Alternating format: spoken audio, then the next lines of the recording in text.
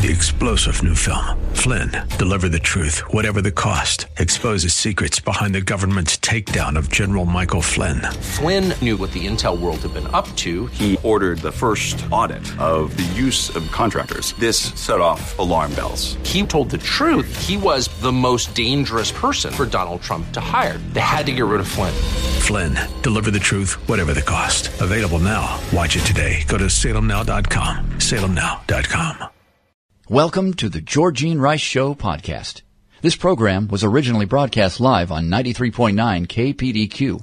We hope you enjoy the show. Good afternoon and welcome to the Thursday edition of the Georgene Rice Show. Christmas is just days away. Are you ready, James?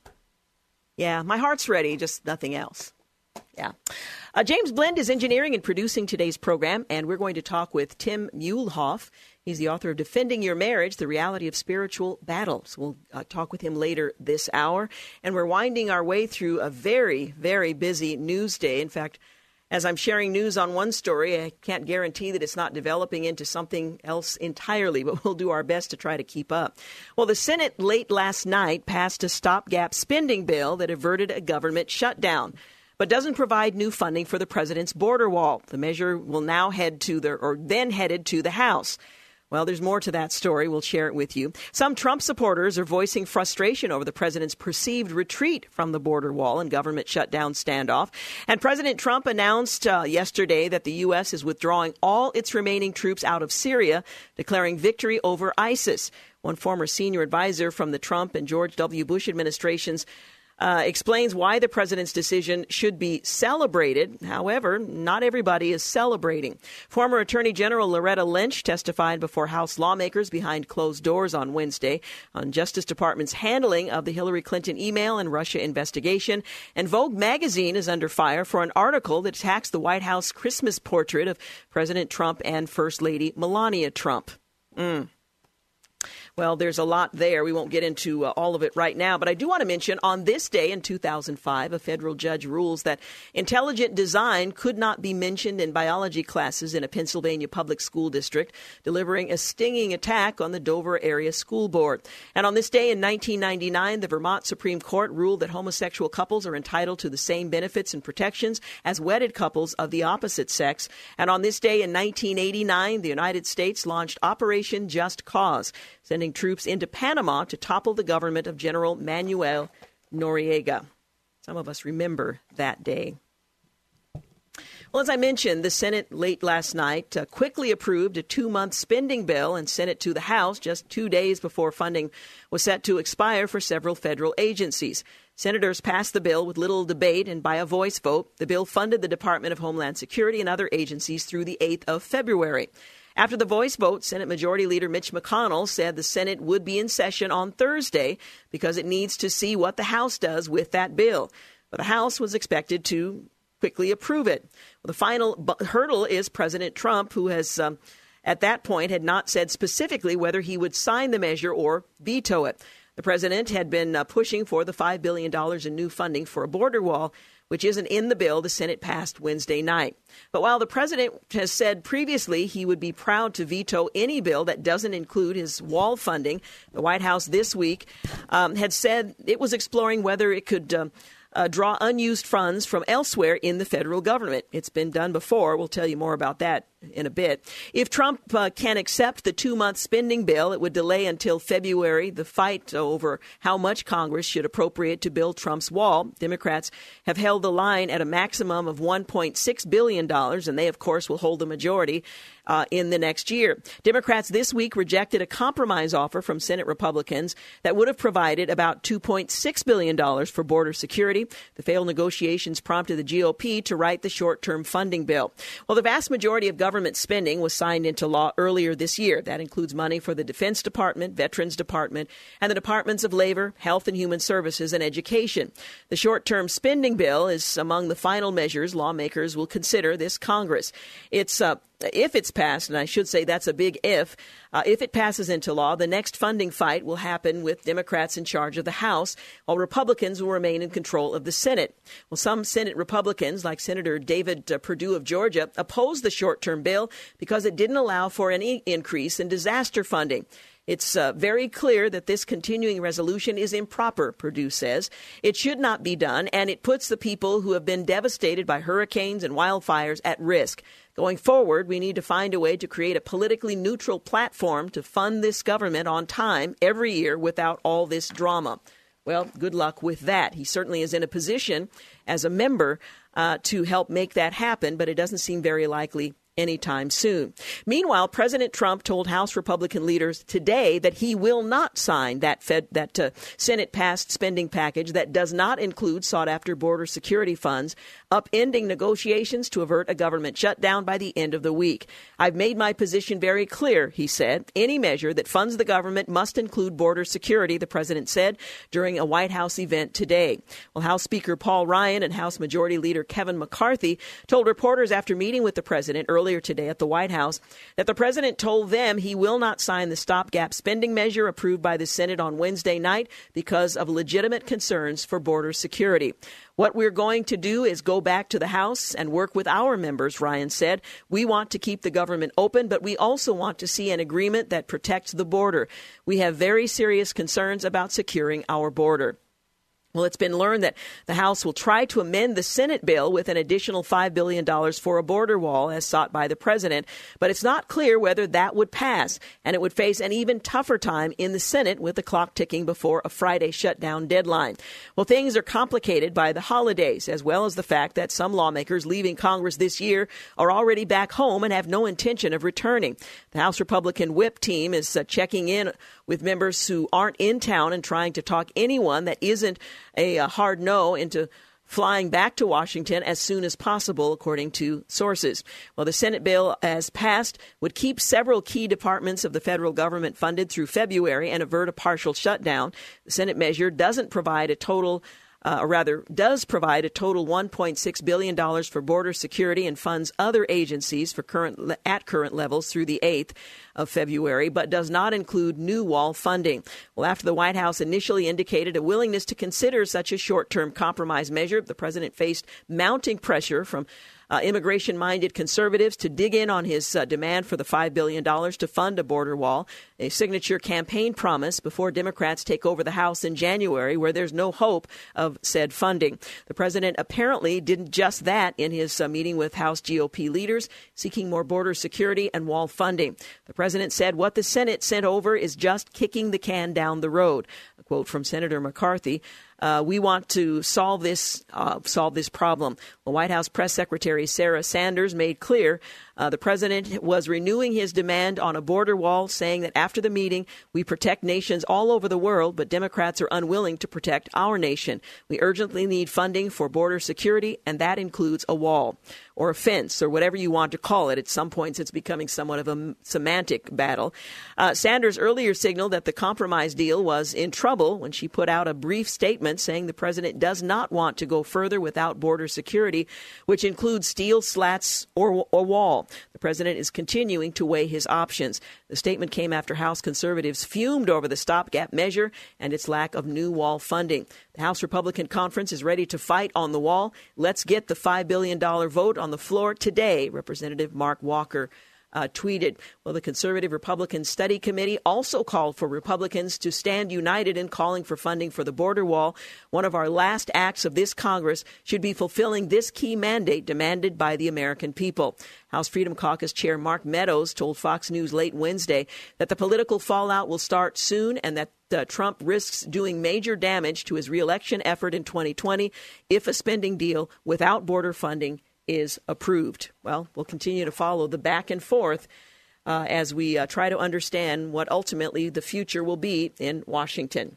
17 minutes after 4 o'clock, you're listening to The Georgene Rice Show. You're listening to The Georgene Rice Show podcast. It's aired on 93.9 KPDQ. 22 minutes after 4 o'clock, you're listening to The Georgene Rice Show. A federal judge on Wednesday took the extraordinary step of ordering that asylum seekers who sued after their deportation be returned to the United States to have their claims heard anew, ruling against the Trump administration's revised asylum policies. Well, the ruling from U.S. District Judge Emmett Sullivan in Washington came a day after the same judge presided over a contentious sentencing hearing for former National Security Advisor Michael Flynn, in which he questioned whether the ex-White House official official committed treason and accused him of selling the United States to foreign interests. He later delayed Flynn's sentencing until 2019 as part of a special counsel Robert Mueller's Russia investigation.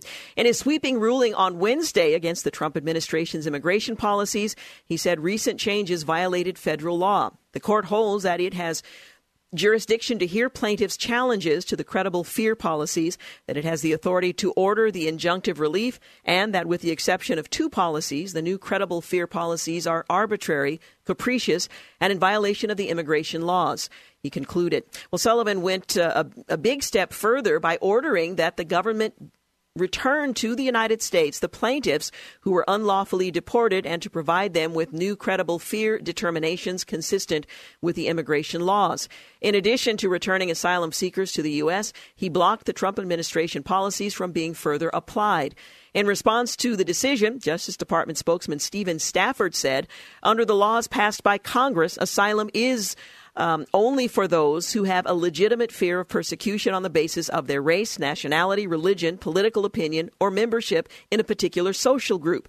Attorney General Sessions' ruling in matter of A.B. was about following that requirement. We are reviewing our options with regard to this ruling, and we will continue to restore the rule of law in our immigration system. In other words, they challenged the judge's interpretation.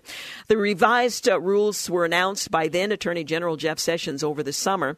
The new policy made it harder for asylum seekers to make credible fear claims of domestic or gang-related violence back home in expedited removal immigration proceedings. The vast majority of the current asylum claims are not valid, Sessions said back in June. Federal officials said that they made changes to prevent fraud within the asylum system, though the policy also enabled speedy deportations that were later challenged.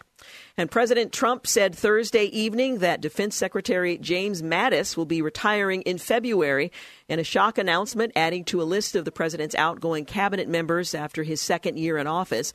Mattis will step down with distinction after serving in his role for 2 years, the president said on Twitter. During Jim's tenure, the president wrote, tremendous progress has been made, especially with respect to the purchase of new fighting equipment. He tweeted that General Mattis was a great help to me in getting allies and other countries to pay their share of military obligations. A new Secretary of Defense will be named shortly. I greatly thank Jim for his service. Well, following the announcement, the Pentagon released a copy of Mattis' signed resignation letter. Mattis wrote that he has been privileged to serve in his role as Defense Secretary and acknowledged the department's record during his time there, but he also made clear that he and the president didn't see eye to eye on a number of issues. It was respectful, but made clear that those disagreements, if you will, were at least in part responsible for his parting. Well, one of those disagreements was the decision that the president made to withdraw 2,000 American troops from Syria, bringing a sudden end to a military campaign that largely vanquished the Islamic State, but ceding a strategically vital country to Russia and Iran. Mr. Mattis did not agree with that, and many of the military advisors do not as well. Well, in overruling his generals and civilian advisors, the president fulfilled his frequently expressed desire to bring home American forces from a messy foreign entanglement. But his decision, conveyed via Twitter on Wednesday, plunges the administration's Middle East strategy into disarray, rattling allies like Britain and Israel and forsaking Syria's ethnic Kurds, who've been faithful partners in fighting the Islamic State, not to mention others like minority Christians and others in the country. Well, the abrupt, chaotic nature of the move and the opposition it immediately provoked on Capitol Hill and beyond raised questions about how the president will follow through with the full withdrawal. Even after the president's announcement, officials said the Pentagon and State Departments continue to try to talk him out of it. We have won against ISIS, Mr. Trump declared in a video posting on Wednesday evening on Twitter, adding, our boys, our young women, our men, they're all coming back, and they're coming back now. We won, and that's the way we want it, and that's the way they want it, he said, pointing a finger skyward, referring to American troops who had been killed in battle. Well, the White House didn't provide a timetable or other specifics for the military departure. We've started returning United States troops home as we transition to the next phase of this campaign, Sarah Huckabee Sanders, the White House press secretary, said in a statement. Defense Department officials said that the president had ordered that the withdrawal be completed in 30 days. The decision brought a storm of protest in Congress, even from Republican allies of Mr. Trump's, like Senator Lindsey Graham of South Carolina, who said he had been blindsided. The House Democratic leaders, Representative Nancy Pelosi of California, suggested that the president had acted out of personal or political objectives rather than national security interests. Like many of Mr. Trump's most disruptive moves, the decision was jolting and yet predictable. For more than a year, and particularly since the Islamic State has been driven from most of its territory in Syria's north, he's told advisors that he wanted to withdraw troops from the country. Which groups have control in Syria? Well, that's quite a puzzle piece. As of mid-December, the Syrian government holds the central and southern parts of the country. The United States has 2,000 ground troops in northern and eastern Syria. Defense Secretary Jim Mattis and other top national security officials argued that a withdrawal would essentially surrender Western influence in Syria to Russia and Iran. The Trump administration's national security policy calls for challenging both countries, which are the chief beneficiaries of President Bashar al-Assad in Syria and have provided him with years of financial and military support. Abandoning the Kurdish allies, the officials argued, also would cripple future American efforts to gain the trust of local fighters for counterterrorism operations, including in Afghanistan, Yemen, and Somalia. But the president went further today, suggesting that he would withdraw 2,000 to 3,000 troops out of Afghanistan as well. Well, the Russian foreign minister welcomed the move. Of course he would, according to the TASS news agency, saying that a withdrawal created prospects for a political settlement in Syria's civil war. It also said an initiative to form a Syrian constitutional committee would have a bright future once American troops were gone. And while Mr. Trump has long cast American military involvement there as narrowly focused on defeating the Islamic State, his generals and diplomats argue that the United States has broader, more complex interests there. General Joseph Votel, the commander of the United States Central Command, and Brett McGurk, the American envoy to the coalition fighting the Islamic State, fiercely protested the military withdrawal. Administration officials said both argued that the Islamic State would never have been defeated without the Kurdish fighters, whom General Votel has said suffered many casualties and always lived up to their word. Officials said General Votel argued that withdrawing American troops would leave the Kurds vulnerable to attack from Turkey, which has warned it too would launch an offensive against them. It would also cement the survival of Mr. Assad, whose ouster had long been an article of faith in Washington. The Pentagon said in a statement that it would continue working with our partners and allies to defeat the Islamic State wherever it operated, but that may not necessarily be the case. 30 minutes after 4 o'clock is our time. You're listening to The Georgene Rice Show. Up next, we're going to talk with the author of Defending Your Marriage, The Reality of Spiritual Battle. Tim Muehlhoff will be my guest in just a few moments. You're listening to The Georgene Rice Show podcast. It's aired on 93.9 KPDQ. 35 minutes after 4 o'clock, you're listening to The Georgene Rice Show. I don't know about you, but if you've been married, it sometimes feels like the world is trying to tear your marriage apart.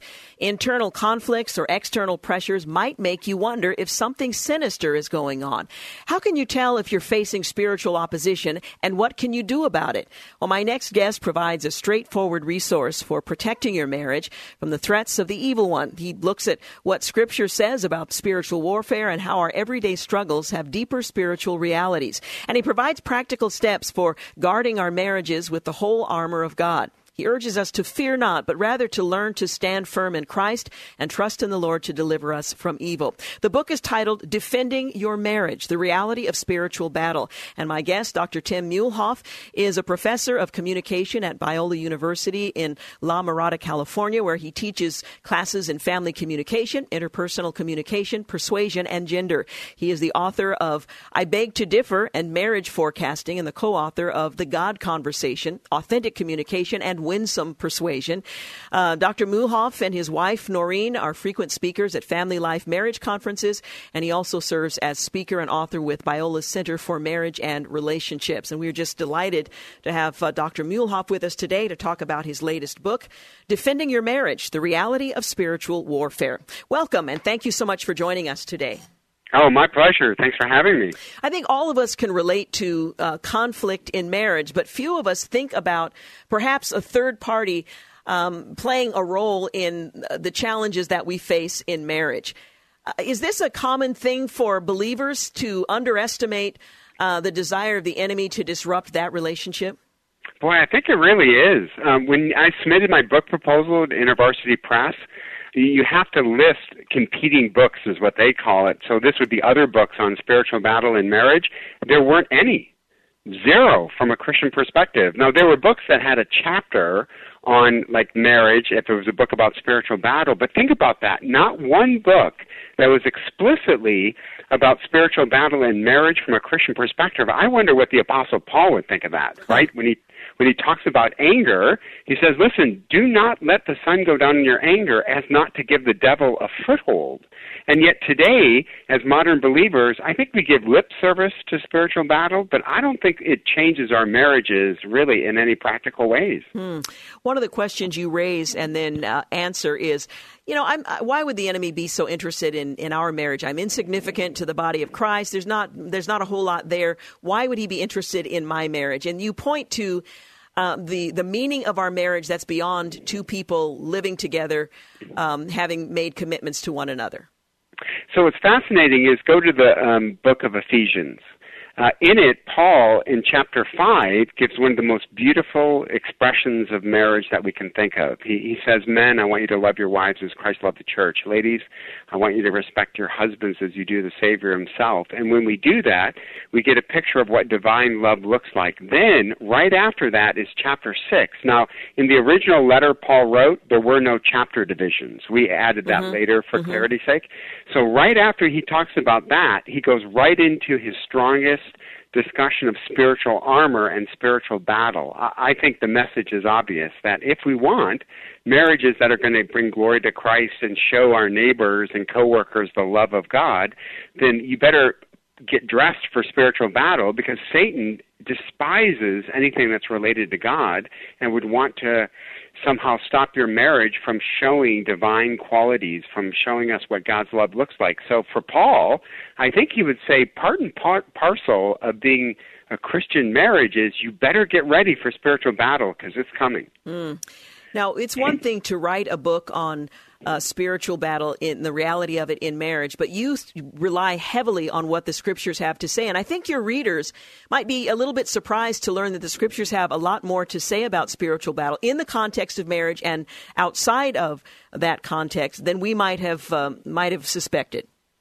So just for a second, before we get to marriage, think about how much the Bible does talk about spiritual battle. 25% of everything Jesus said has to do with spiritual battle.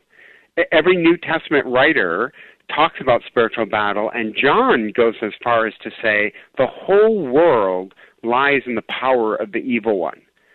So that's the context of the Scriptures. And the reason we believe in Satan, the reason we believe in demons, is because the Bible so strongly talks about it. And if we're really going to believe the Bible is God's authoritative word, then if you believe in God, you got to believe in Satan. If you believe in Jesus, you have to believe in demons. It comes hand in hand. And yet, I don't know about you, but for me, it didn't make any difference in how I lived my marriage. It didn't make any difference in how I approach conflict. And so one of the reasons I wrote the book is I started to feel spiritual attack in one area, which was I was asked to be the interim teaching pastor at a large church here in Orange County. And I started to get spiritual attack because I was going to represent God's word from the pulpit. But then it just hit me, but wait a minute, my marriage gives a sermon every day. People look at my marriage and they're going to learn a lot about God's love. And so why wouldn't I be under spiritual attack when it comes to my marriage? And then I started to realize it's because I was expecting it to be overt. I was expecting it to be like what you see in the movies or in Hollywood. And yet in the garden, when they talk about the serpent, they use the Hebrew word crafty, which means subtle. So I don't doubt that Satan is attacking your listeners' marriages, but he's doing it in ways that are hard to perceive because he isn't doing it as Hollywood would portray it. Mm-hmm. And I think it's especially convenient that we've essentially dismissed the notion so that we're unaware that we're in the middle of a battle. And the best way to lose, I suppose, is to just ignore the fact that you're engaged in one. Yeah, imagine for a second that you and I were going to run a marathon. We'd been training, running, we got a trainer, best shoes, and then the day of the marathon, you and I are at the starting line, and then our trainer walks up and says, hey, listen, I didn't want to freak you guys out, but during this entire marathon, there's going to be people that are going to try to trip you up, sabotage, hinder you, but hey, good luck, go get them. we'd be like, wait, what? People are going to what? Try to what? And it's like, yeah, but I didn't want to freak you out. So here, go run a good race. I mean, that would be crazy. And yet, the scriptures are so clear. Peter says, listen, Satan is a roaring lion seeking to devour you. And we had better know his schemes, his strategies. So I think it's wise to say to Christian couples, yeah, you're going to do this marriage thing, which is going to feel like a marathon at times, and you've got a person who's trying to trip you up all along the way. So as Peter says, understand his schemes, and that's what the book is really about, is what are the top indicators that maybe something is happening in your marriage, along with the regular conflict and tension and disagreements we all have. How is it that Satan might want to be stirring the pot? Now, each chapter in Defending Your Marriage introduces your reader to what Jesus and biblical authors have to say about Satan and spiritual forces that are at play. Even today, you make the point that Jesus didn't just talk abstractly about the reality of the devil, but he was very specific, and that he himself had been personally tempted by the enemy. Talk a little bit about how the enemy of our soul might influence our marriage, because it's difficult to recognize that when you've got two people in the midst of a conflict who see his personality in conflict with mine, and that's the source of the problem, and without recognizing the schemes of the one we're warned against. So I read 20 books in preparing to write this book. I read 20 books on spiritual battle, and there's some great books out there, right?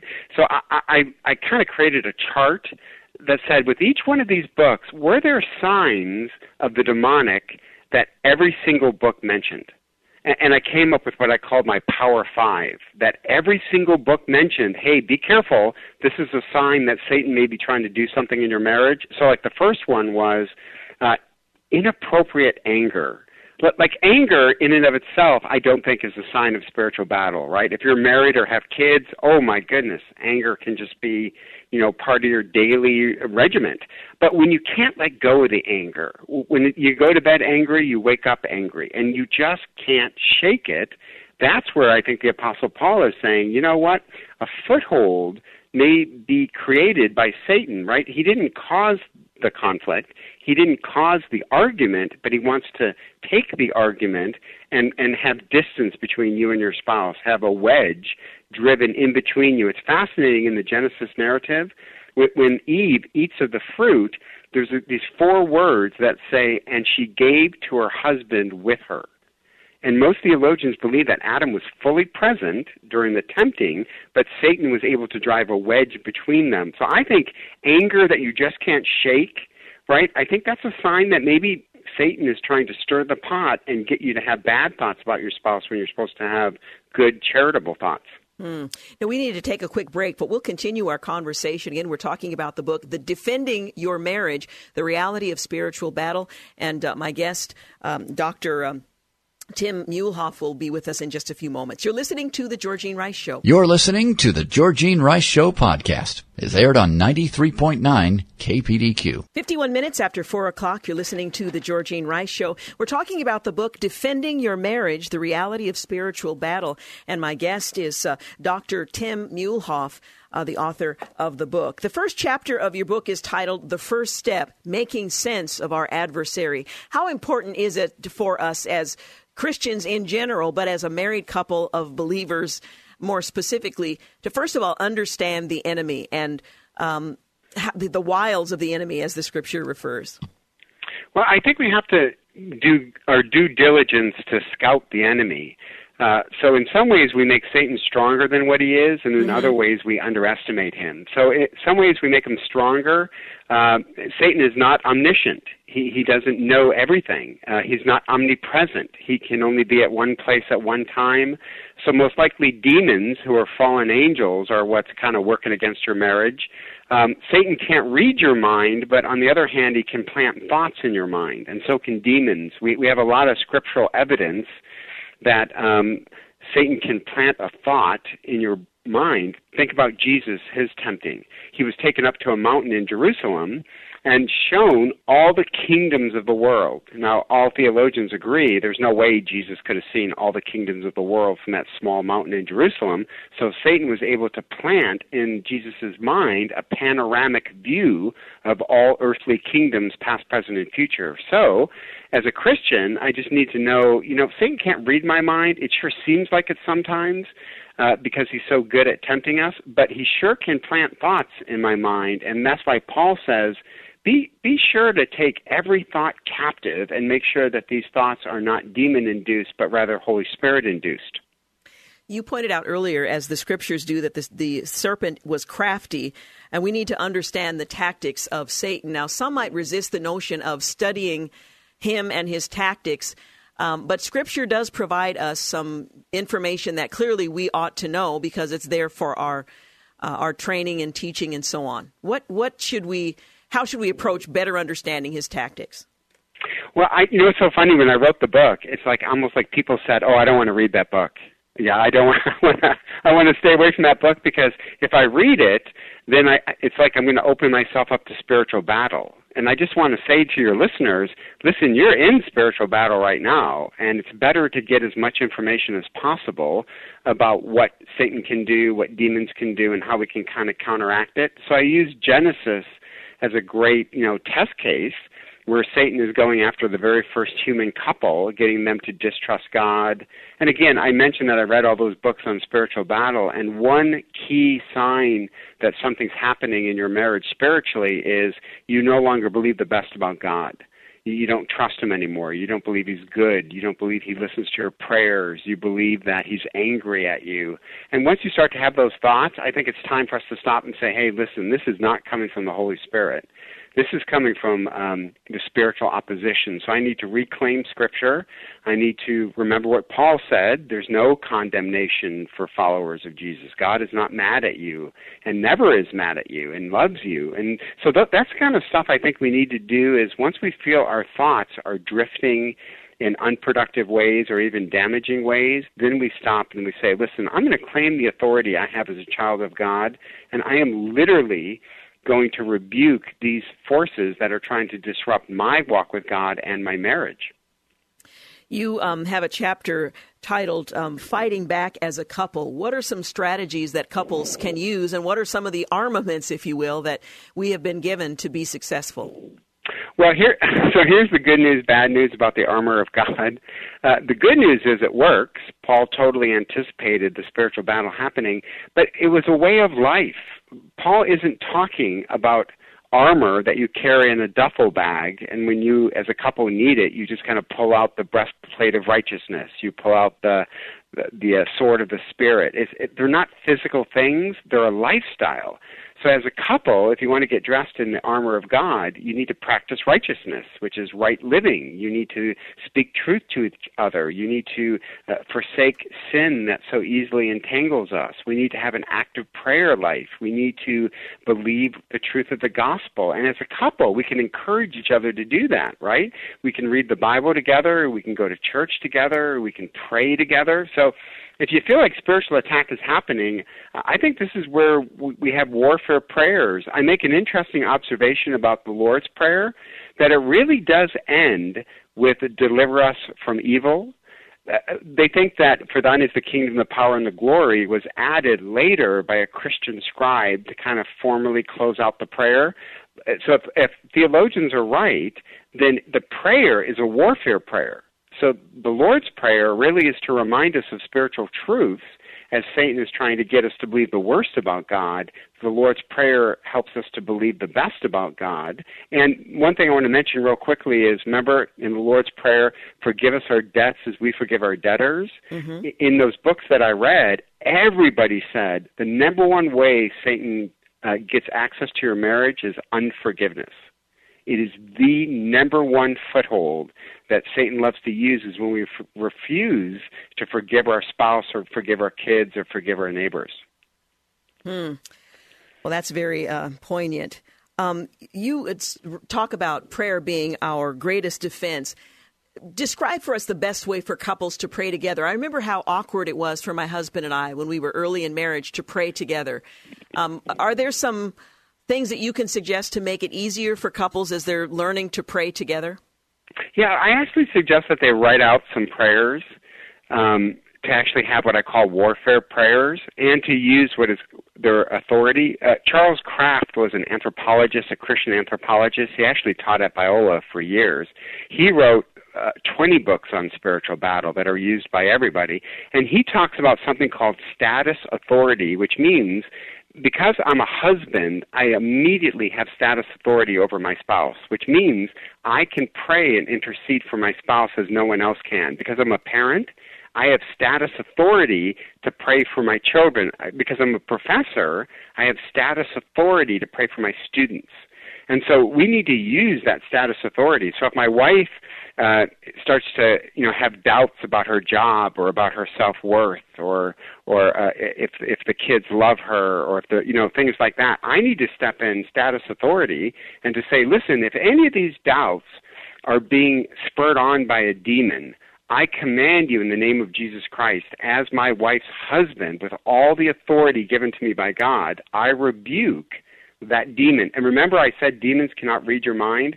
So I think these prayers need to be audible. I think we say these things out loud and use all the status authority God has given us to defend our spouses, our kids, and things like that. So I think that these prayers are incredibly important that we do that as a couple. And if it's awkward to pray together, then I will ask my wife, hey, what can I pray for you this week? What's going on at work? What's going on in your own life? And then I use my status authority. I love that, status authority. Your final chapter is titled Taking the Devil's Perspective, and that probably requires some explanation, but you refer to C.S. Lewis. Is this an effort to better understand his tactics and his ultimate goal? Well, Lewis's most famous book is not Mere Christianity. His best-selling book is The Screwtape Letters. Yep. And if your listeners have never read it, oh my goodness, it's brilliant. He imagines a senior devil discipling a junior devil, and they're using a Christian as their test case. So it's all their strategies. And what I did was just take the parts where Lewis talked about marriage, love, commitment, and those are the passages of the Screwtape Letters that I focus on, and then augment what Lewis was saying. He wrote it in the 1950s. I augment it with current stuff on relationships, on divorce, on love, and stuff like that. So I'm a huge fan of C.S. Lewis. It was really a treat to take his book and to conclude my book with it, because I think his insights are just brilliant. And let me just say for your readers, you will thoroughly enjoy it. It is really creatively done and very insightful. Yes, very. And I should mention that interspersed throughout the book, Defending Your Marriage, are short interviews with Christian thinkers who have deeply walked with God. So there's a wealth of resource in the book, subtitled The Reality of Spiritual Battle. Dr. Muehlhoff, thank you so much for talking with us. I really appreciate your insight and the book. Well, thank you so much for having me on the show, and have a great Christmas. Thank you. You too. Bye-bye. Thank you. Again, the book, Defending Your Marriage, The Reality of Spiritual Battle. The book is published by InterVarsity Press. Very biblical, even-handed, using words like the devil and demons, I think scares some people. But this is from a biblical perspective that you will find it is filled with Scripture and that perspective. So anyway, we're going to take a break for news and traffic at the top of the hour. Then we'll be back. You're listening to the Georgene Rice Show podcast. It's aired on 93.9 KPDQ. Well, welcome to the second hour of the Georgene Rice Show. 8 minutes after 5 o'clock is our time. James Blend is engineering and producing today's program. And oh, what a day it has been in terms of headline news. Defense Secretary Mattis has announced that he plans to retire in February of next year. He says the president deserves a Pentagon chief with better aligned views, and there have been some disagreements. The House GOP is aimed to tack a $5 billion wall fund to the spending bill as the shutdown looms. The Senate passed a version.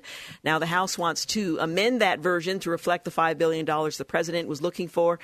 And a government shutdown will occur Friday, or actually Saturday, depending on what happens next. We're following those stories as they've developed. Also, the president announced that he intends to withdraw U.S. forces from Syria and several thousand from Afghanistan as well. This came as something of surprise to many on the cabinet, in the Defense Department, and elsewhere.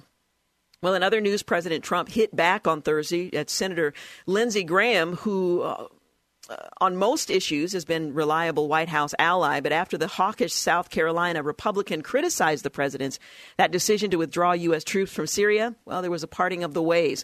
So hard to believe that Lindsey Graham would be against saving soldiers' lives and billions of dollars. Why are we fighting for our enemy, Syria, by staying and killing for them, Russia, Iran, and other locals? Time to focus on our country and bring out youth back home where they belong, Trump tweeted on Thursday. And I think everybody agrees when you can bring U.S. troops home, that is always the best thing, to have men and women in U.S. uniforms abroad. There's always the risk and danger of their lives being lost or them being severely injured. But under this circumstance, given what we have done up to this point, it raises some serious questions about what we leave behind. Well, the president's comments came after Graham slammed the president's decision to remove some 2,000 troops from Syria, calling the move Obama-like. My theory is that by pulling out 2,200 out in northeastern Syria, that's going to boost ISIS' ability to come back, he told Fox News on Wednesday. But even more than that, the Kurds in Syria, who came forward when nobody else would to help us fight ISIS, fought bravely and died in large numbers. They're going to feel abandoned and be overrun, the prediction goes on to say. Well, U.S. officials first revealed on Wednesday that the administration was considering pulling all American troops on the ground in Syria. The U.S. first deployed troops in Syria in 2015 during the Obama administration as part of a partnership with Kurdish-led forces against ISIS. Multiple officials say that the Pentagon officials were caught off guard by the White House proposal, and many begged the president to reconsider, which he has not. Taking a quick look back, President Trump's decision to pull these troops out of Syria drew parallels with his predecessor, according to the Washington Post syndicated columnist Mark Thiessen, during a special report all-star panel. He debated Trump's decision with Washington Times opinion editor Charles Hurt and USA Today Washington bureau chief Susan Page. Well, on Wednesday morning, Trump took to Twitter to make the major foreign policy announcement, one that seemed to take Washington by surprise. Thiessen began with a positive by praising the military success in removing ISIS' physical caliphate, but acknowledged that al-Qaeda also has a strong presence in Syria and is more dangerous than ISIS. However, while Trump deserves great credit for the progress that's been made in Syria, Thiessen went on to say, the Post columnist then invoked some of the president's rhetoric during the 2016 election, specifically citing candidate Trump's campaign against Barack Obama's decision to pull out of Iraq in 2011. He called him the founder of ISIS for allowing ISIS to rise up, and because the Obama decision, ISIS carried 143 attacks out in 29 countries that killed more than 2,000 people, injured tens of thousands more, Thiessen told the panel. And so having campaigned against that, having then re-defeated ISIS, why would he make the same mistake that Barack Obama made by pulling out all of our troops, taking our boot off the terrorists' necks and allowing them and al-Qaeda to have the safe haven in Syria? It makes no sense. So recalling the candidate Trump's criticism of then President Obama, and now threatening to do, in fact, commanding that the same thing be done in Syria. Well, Jason Chaffetz suggests that Trump's border wall may get funding after all, thanks to a dirty little secret in Washington. Can the government spend money that has not been specifically authorized by Congress? Well, in theory, the answer is no, but in practice, absolutely, and it's done all the time. Now, this is in response to the president suggesting that perhaps there is money that can be gathered from other agencies to fund the $5 billion wall that the president requested in this last-minute funding bill. And Jason Chaffetz, a former member of Congress, suggests that while it, in theory, should not be done, it's done all the time. Each year, he points out, the government spends hundreds of billions of dollars on things that are not specifically authored by or authorized by Congress. Both Democrats and Republicans have been complicit in this practice. President Donald Trump, to his credit, has worked hard to get the wall funding properly authorized, but he may ultimately do exactly what presidents before him have done, take advantage of the broken congressional process. Now, my guess is with the Democrats in the majority in the House, it wouldn't be broken for long to prevent the president from succeeding, and already you've had the two Democrat leaders suggest that they will not permit this to happen. But Jason Chaffetz goes on to say that Washington's dirty little secret is that unauthorized spending is not even uncommon anymore. As a freshman member of Congress, this truth stunned me, he writes, and I was not alone. By my estimation, there were many in the body who disapproved of the practice, but to our disappointment, the body as a whole was not inclined to address the issue. The Democrats may feign exasperation with the president potentially spending unauthorized money on the wall, but they have enthusiastically participated in the budgetary games that will make it possible. During the Obama administration, the nonpartisan Congressional Budget Office estimated that $310 billion was spent on unauthorized appropriations in fiscal year 2016 alone, the last fiscal year of his presidency. The federal budget is enormous, more than $4 trillion each year, of which roughly $1 trillion is discretionary. It is Congress's job to authorize programs and appropriate funds for them from this $1 trillion. However, the budget categories under which programs are authorized and funds are appropriated are very broad, and since Congress doesn't pass specific language about every last dollar's use, discretionary funds are inevitably used for things that Congress never specifically funds. This is how the executive branch often gets the money it needs to do things that Congress won't formally authorize. It finds money that has been either broadly appropriated or appropriated to a program that is expired and redirects it to a related program or a purpose of its choosing. Every year, the Congressional Budget Office attempts to track those unauthorized expenditures. In July of 2018, it reported this. CBO has identified 1,035 authorizations of appropriations that expired before the beginning of fiscal year 2018. Those authorizations appeared in 261 different laws, and when most recently in effect, authorized a combined annual total of $168 billion for certain agencies, programs, and functions. By the Congressional Budget Office's estimate, $318 billion has been appropriated for fiscal year 2018 for those agencies, programs, or functions. And then Jason Chaffetz goes on to point out, it is my belief that this practice affords a president far too much flexibility to substitute the administration's priorities for those of Congress. Constitutionally, the budget is to be set by the people's representatives, not by the president.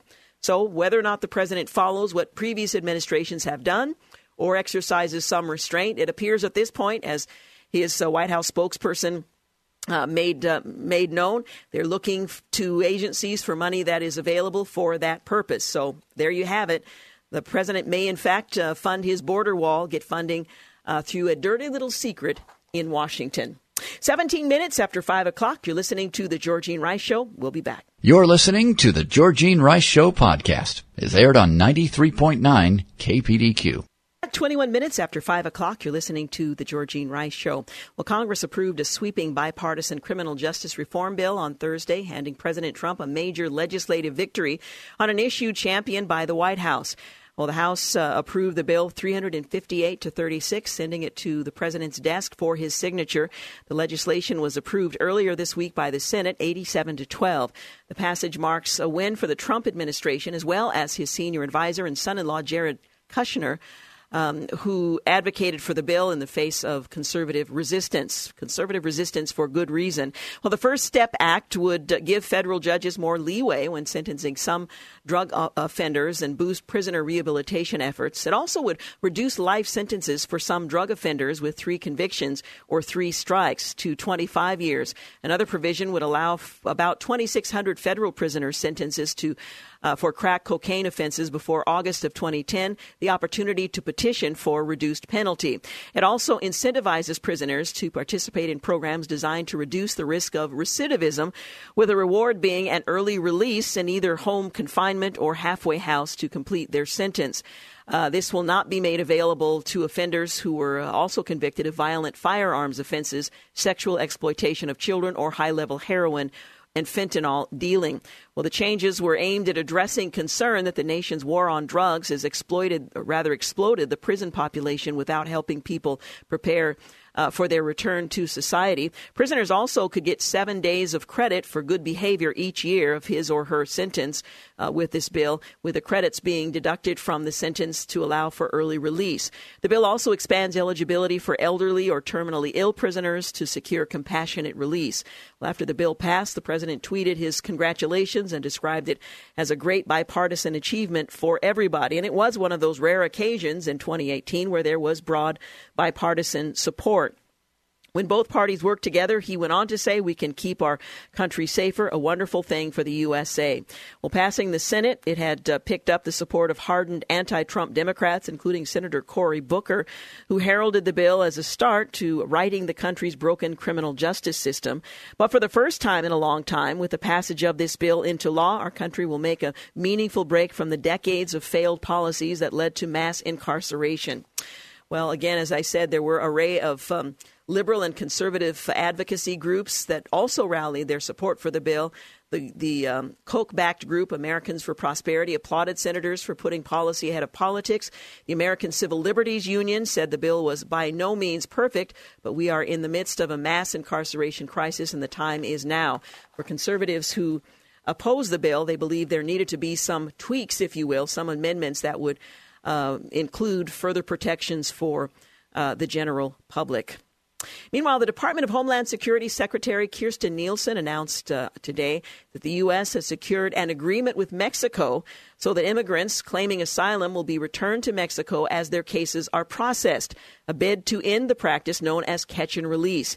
Nielsen made the announcement today at a House Judiciary Committee hearing, telling the committee that the goal is to crack down on migrants falsely claiming asylum only to be released into the United States and claim escape the radar of immigration officials.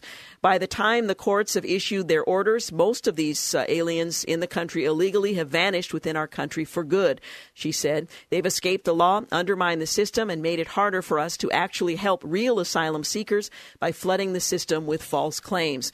Nielsen said the goal is to not catch and release, but to catch and detain, or under our new protocols, catch and remain in Mexico. To combat this, she said, those entering the U.S. illegally or without proper documentation will be returned to Mexico as their case is considered.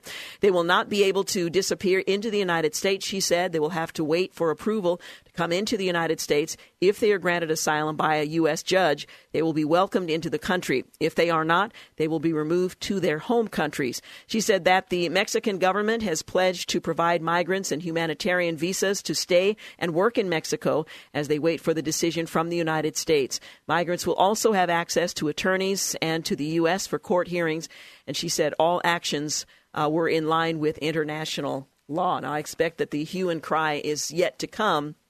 But as of today, anyway, the announcement has been made that the United States and Mexico have come up with an agreement to try to prevent that particular problem from continuing. And Facebook is under fire for peddling your private messages, and they're not particularly sorry. The latest Facebook mess feels, a little bit different. The company's been the target of so much scrutiny, so much investigation, that it's difficult for anyone to keep track. And, you've become a little bit accustomed, maybe inured to all the explanations, justifications, belated apologies from Mark Zuckerberg and Sheryl Sandberg.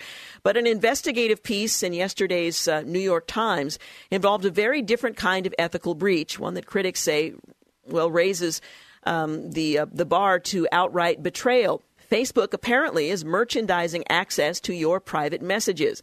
Now, it's a private company. You give consent, but do you know what's being done? Well, that is like a gut punch, particularly given statements that were made before Congress just weeks ago. The one area on the Post Everything site where it's more than 2 billion users felt assured they had absolute privacy. They don't. And yet documents obtained by the Times show the company granted Netflix and Spotify the ability to read confidential messages.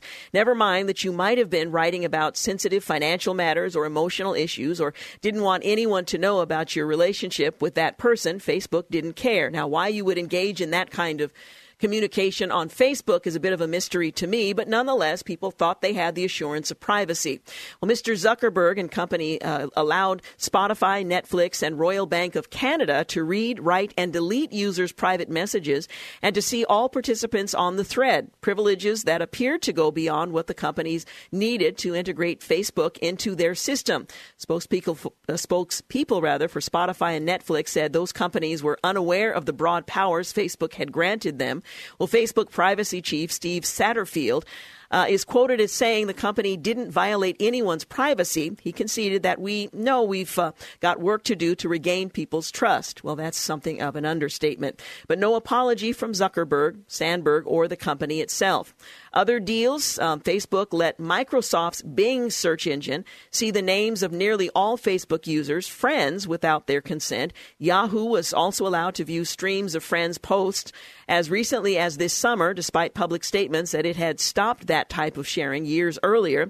And even the newspaper itself, The Times, one of 9 media companies named in the documents, had access to users' friends lists for an article sharing application it had discontinued in 2011. Experts, including a former federal trade commission, said the deals appeared to violate a consent decree signed by Facebook after a privacy suit by the agency. Well, this comes on the heels of a Senate report charging that Facebook, along with Twitter and Google, withheld information from the government about the extent of Russian infiltration. Well, given the endless waves of Russian propaganda and disinformation, perhaps there was a little public sympathy for the challenge of trying to police such a massive operation, but the Facebook privacy infringements are a self-inflicted wound. They reflect an insatiable drive for profits that goes well beyond the bargain we all made in allowing our public information to be marketed to advertisers. And this may result ultimately to Facebook being regulated by the federal government. We'll continue to follow that story into 2019. Finally, students at Pierce College will be able to pass out copies of the U.S. Constitution without conditions after 2 years of legal wrangling. The California school's free speech zone, the size of a few parking spaces, which hindered student Kevin Shaw in 2016, will no longer be an issue. The Los Angeles Community College District settled the lawsuit and will abolish the policy that prevented him from passing out Spanish-language copies of the document. Again, we're talking about the Constitution. I wish it hadn't taken 2 years for my school to conclude I had a right to free expression, Mr. Shaw told the educational watchdog Campus Reform Tuesday. All the same, I'm thankful to know future students won't have to worry about being harassed for expressing political opinions. Again, the Constitution. Mr. Shaw was aided in his efforts by the Foundation for Individual Rights in Education, or FIRE. The director of FIRE, of litigation, was equally as enthusiastic with the results, saying more than 2 years ago, administrators wrongly told Kevin he was not allowed to hand out copies of the U.S. Constitution in the center of his public college campus. In the statement, he went on to say he's been standing up for his First Amendment rights every day since, and in the process has vindicated the rights of every student in the district. You're listening to The Georgene Rice Show. We'll be back in just a moment. You're listening to The Georgene Rice Show podcast. It's aired on 93.9 KPDQ. Well, good afternoon and welcome back. You're listening to The Georgene Rice Show. Well, there was a survey taken recently. And they asked the question of Americans where they find their meaning in life. Is it economic, religious, or political in nature? And what about the economic, religious, and political divides that shape where Americans find their meaning? Family, career, friendship. These were some of the common themes of this survey. And perhaps as we enter the holiday season, as we're anticipating celebrating the birth of Christ and the new year is approaching, this might help us better understand what our neighbors are thinking about and what they look to find meaning in their life. Well, what makes life meaningful? Well, answering that big question might be challenging for many people. Even among researchers, there's little consensus about the best way to measure what brings human beings satisfaction and fulfillment. You ask the question, they give the answer, and you try to make the most of it. Traditional survey questions with a set of response options may not capture important sources of meaning that people might otherwise cite. Well, to tackle this topic, Pew Research Center conducted 2 separate surveys in late 2017. Now, the first of the surveys included an open-ended question asking Americans to describe in their own words what makes their lives feel meaningful, fulfilling, or satisfying. Well, this approach gives respondents an opportunity to describe the number of ways, the many ways they find meaning from careers, their faith, their family, hobbies, pets, travel, music, being outdoors, and so on.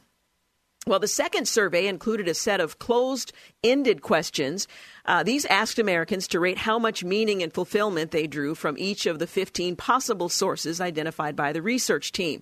And it also included a question asking which of these sources gives respondents the most meaning and fulfillment. Well, the approach offers a limited series of options, but it provides a measure of the relative importance Americans place on various sources of meaning in their lives. So they asked about family and career, money, spirituality and faith, friends, activities and hobbies, health, home and surroundings, learning, and so on. Well, across both surveys, the most popular answer is a clear and consistent: Americans are most likely to mention family when asked what makes life meaningful in the open-ended question, and they're most likely to report that they find a great deal of meaning in spending time with family in closed-ended question as well. Now, this is interesting because many of us are going to spend time with family. It may not feel like it's a priority for some of your family members, but this is across the board what Americans say in response to questions with regard to that very question, that very subject. After family, Americans mention a plethora of sources in the open-ended question from which they derive meaning and satisfaction. 1/3 bring up their career or their job. Nearly a quarter mention finances or money. And 1 in 5 cite their religious faith, their friendships, or various hobbies and activities. Additional topics that were commonly mentioned in the open-ended survey included being in good health, living in a nice place, creative activities, and learning or education. And many other topics also arose in the open-ended question, such as doing good and belonging to a group or community. But these were not as common. In the closed-ended questions, the most commonly cited source that provided Americans with a great deal of meaning and fulfillment after family include being outdoors, spending time with friends, caring for pets, and listening to music. By this measure, religious faith ranks lower on par with the reading and careers.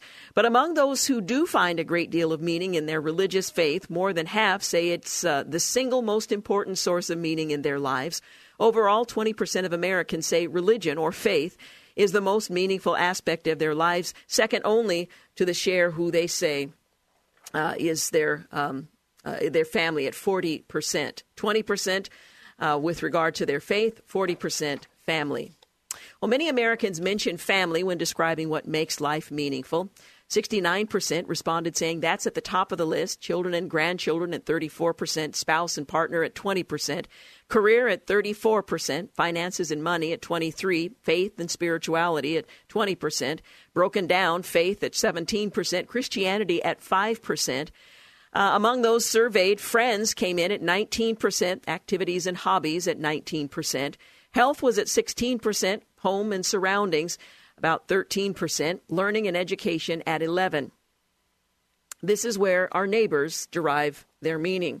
People in a wide variety of social and demographic subgroups mention family as a key source of meaning and fulfillment, but there are some patterns in the sources and meanings that Americans cite depending on their religion, socioeconomic status, their race, politics, and other factors. Among some of those key findings in this survey, family is among the most popular topic across demographic groups in response to the questions. And Americans with high levels of household income and educational attainment are more likely to mention friendship, good health, stability, and travel as their top priorities in describing how they find meaning and fulfillment in life. Many evangelicals find meaning in their faith. Most of us who are followers of Christ would say in their relationship with Christ, while atheists often find it in activities and finances. And politically, conservative Americans are more likely than liberals to find meaning in religion, while liberals find more meaning in creativity and causes than do conservatives. Spirituality and faith are commonly mentioned by very conservative Americans as imbuing their lives with meaning and fulfillment. 38% cited in response to the open-ended question compared to just 8% of very liberal Americans self-identified, a difference that holds even when controlling for religious affiliation. By contrast, the closed-ended questions, those where answers were provided and you had to choose among those provided, the question finds that very liberal Americans are especially likely to derive a great deal of meaning from the arts or crafts, and social, and that's at 34%, and social and political causes at 30%, compared with rates of 20% and 12% among very conservative Americans. So this also helps us to understand the divide among us and where we find meaning and value. The closed-ended questions were included in a survey that was conducted in December in 2017. About 4,700 U.S. Adults on Pew Research Center's National Representative American Trends panel were a part of that survey. The open-ended questions were asked in a survey in 2017. September, where 4,867 U.S. adults on the American Trends panel were also asked to respond. By the way, you can find full details on that at the Pew website if you'd like to go deeper into what they say they found. The bottom line is we have different ways of finding meaning and hope and fulfillment in the lives that we live. Some are based on very precarious things, and those who are followers of Christ might argue that they can change at any moment. They're not consistent given the changing circumstances that so often impact our lives. But that's where many Americans, many of our neighbors, will find their fulfillment and meaning. And as we are expressing our faith toward those we care about, keep that in mind. In sharing your faith, explain why walking with Christ, why studying the Bible, being a part of a faith community is meaningful to you, how it brings fulfillment and satisfaction, better understanding perhaps our neighbors. Well, speaking of our neighbors, the Portland Housing Bureau this week released its 154-page State of Housing in Portland report. Now, I don't know where you live, but I live in the heart of the city, and there are apartment buildings going up virtually on every block, it seems. The city's affordable housing production has reached an all-time high, the report says, with more than 800 newly affordable units opened in 2018, the largest number ever. Now, this is a document that Mayor Ted Wheeler highlighted, pointing out that there's been real progress. It's still proving difficult, however, to produce units affordable to the city's poorest residents. The report shows three components of the city's subsidized pipeline: a phased-out tax subsidy program and its successor, the new inclusionary zoning program, and a direct cash subsidy. Each has about 2,000 units pending. The first two won't produce a single unit for people most likely to be homeless, those earning 30% or less of area median income. The Housing Bureau's interim assistant director says such units are achievable only when the city provides a direct cash subsidy to developers. That program will produce 248 units for people in the 30% bracket. Portland is making the effort, and while affordable housing is increasing in number and availability, it's not reaching those who are at the lower end of the rung, those who are homeless, earning 30% or less of area median income. By the way, it appears that the state of Oregon is likely to gain another congressional seat. Population forecasts have confirmed Oregon is still on track to gain a sixth seat in the U.S. House, according to elections experts studying new Census Bureau population estimates that were released on Wednesday. Kimball Brace of Election Data Services in Virginia said he projects that Oregon should gain another seat with about 140,000 people to spare. That's relatively close, but not as close to the margin as it is for some other states. So prepare for another congressperson in the state of Oregon. You're listening to The Georgene Rice Show. We'll be back in a moment to wrap things up. You're listening to The Georgene Rice Show podcast. It's aired on 93.9 KPDQ. We're back. You're listening to the final segment of The Georgene Rice Show. Well, Christmas is almost here, and I'm so looking forward to celebrating with my family, having a few days to just simply rest and do little or nothing. That's my plan for the period between Christmas and New Year, and for the day or two leading up to it.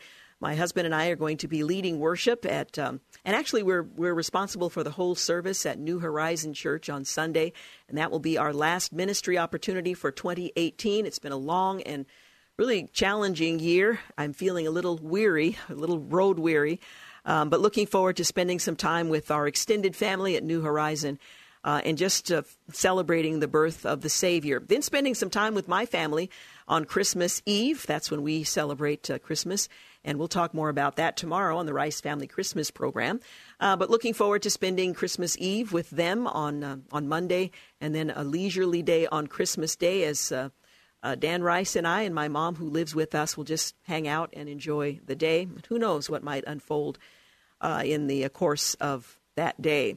But I cannot help but be reminded of those who, while we celebrate Christmas on the 25th of December, are suffering great strain because of their faith in Christ. We still have the freedom to celebrate the season. We put up decorations. We declare Merry Christmas. And while it may not fully capture the meaning of the incarnation of Christ, it does at least point to it. We enjoy the lights that are up that reflect the light of the world, even when folks don't have any idea that that's a claim that Jesus made and was true of him. But I'm reminded of Christians in Pakistan. I know many of you prayed for Asia Bibi. She was a Pakistani woman whose life was on death row. She was spared, and yet her life is still in danger. But I wanted to mention that in Pakistan, other Christians are in a very vulnerable situation, and Pakistan is only one of many countries I might name. After years behind bar and on death row, Asia Bibi was recently acquitted of blasphemy charges by Pakistan's Supreme Court. I know many of you are familiar with her case. But although the verdict technically liberated the mother of 5, many in Pakistan responded to that announcement in anger, with protests erupting in the country's major cities. Her family is currently in hiding, seeking asylum in a Western country. Overwhelmingly Muslim, Pakistan is a challenging place for a Christian. It ranks number 5 on the 2018 World Watch list of the 50 countries where it's hardest to be a Christian, and yet there are followers of Jesus in Pakistan. The U.S. Commission on International Religious Freedom also classifies Pakistan as a Tier 1 country of particular concern and recently booted out of 18 international non-governmental organizations, including the Christian nonprofit World Vision. The reality is that most of the country's Christians are people who historically are from a lower caste system, which, although officially abolished, still exists in the country. And Pakistan being so similar in many ways to India, I witnessed that firsthand. Michael James Nazir Ali, a former Anglican bishop in the Church of England who was born in Pakistan, makes the statement, going on to say the bulk of the Christian population comes from these people who are landless, casual labor, just as Asia Bibi is, and were discriminated against and despised by many of the wealthier people around. This week on Quick to Listen, there is an opportunity to learn more about these religious minority communities. Nazir Ali joined digital media producer Morgan Lee and editor-in-chief Mark Galley at Christianity Today to discuss the history of Pakistan's Christian community, whether blasphemy laws will ever be abolished, and what role the United States might play in improving religious freedom in that country. I would encourage you to avail yourself to learn a bit more about Christian persecution in this country as we endeavor to have a better appreciation for and regard for that branch of the family, the persecuted church. We all rejoiced when Asia Bibi was acquitted of blasphemy charges, but as mentioned, she is not and her family are not free to just live in the country, and they're seeking asylum elsewhere, hopefully in a Western country. And there are many others who perhaps have not been charged with blasphemy, but whose lives have been made very difficult because of their faith. And we would do well to remember them, not just during this holiday season, but in every season. We may pray generally and perhaps even vaguely about the persecuted church, but as we do so, we are praying for individuals, each of whom has a very distinct story, who came to faith in Christ in a particular way, who is endeavoring to follow him, is filled with his Holy Spirit, is part of the body of Christ, and who cries out to him for freedom and safety. And we who live here in the West, who have yet to experience that kind of challenge for following Christ, we would do well to remember them and to pray for them. God knows them by name in each of their circumstances. So when we come to him, the throne of grace, we can pray without fully understanding or perhaps knowing all the details, but pray to a God who does know the names of each and the circumstances of every one. I would also encourage you to take advantage of the opportunity in January to attend Mission Connection. This is our mission festival, our mission event here in the Pacific Northwest, and it really has become a bellwether for other parts of the world as well. There are people who come from other countries to learn more about Mission Connection, and many have established similar events in their home countries and their communities. So this is a great opportunity. There are 95 exhibits, 100 workshops.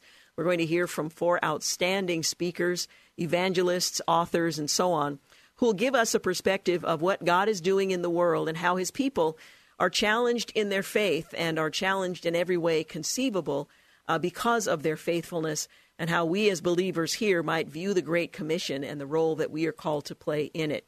So you can check that out at missionconnection.com, and connection, of course, is spelled with an X, missionconnection.com. All the important details are there. This year, as has been the case for the last couple of years, admission is free. That's always been the case, but you must pre-register online, and that is required. So you can go to missionconnection, spelled with an X.com, and pre-register for the event. You can see the titles and the subjects of every workshop. You can learn about who the speakers are and when they'll be speaking and so on.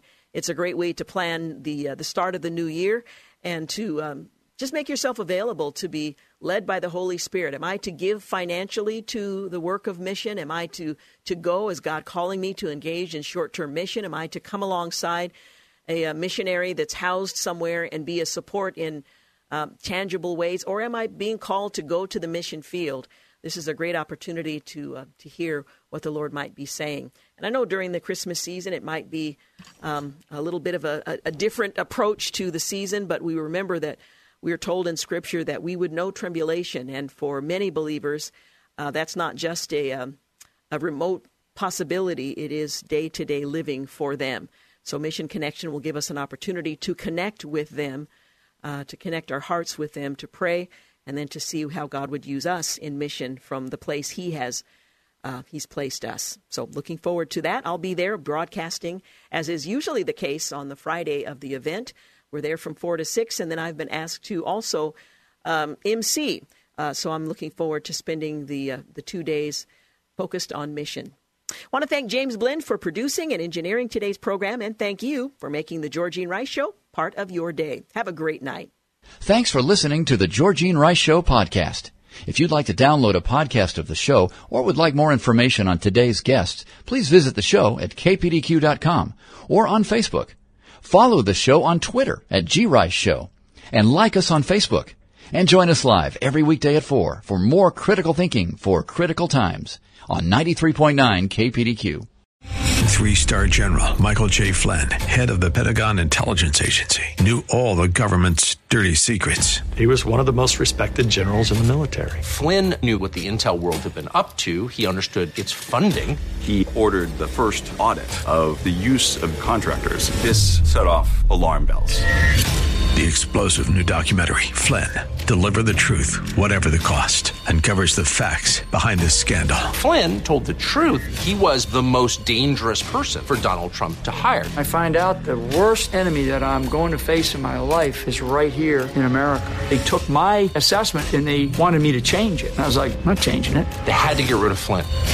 With in-depth interviews, archival footage, and never-before-seen personal records of the man behind the headlines. I just felt like I was drowning. Flynn, Deliver the Truth, Whatever the Cost. Available now. Watch it today. Go to salemnow.com. salemnow.com.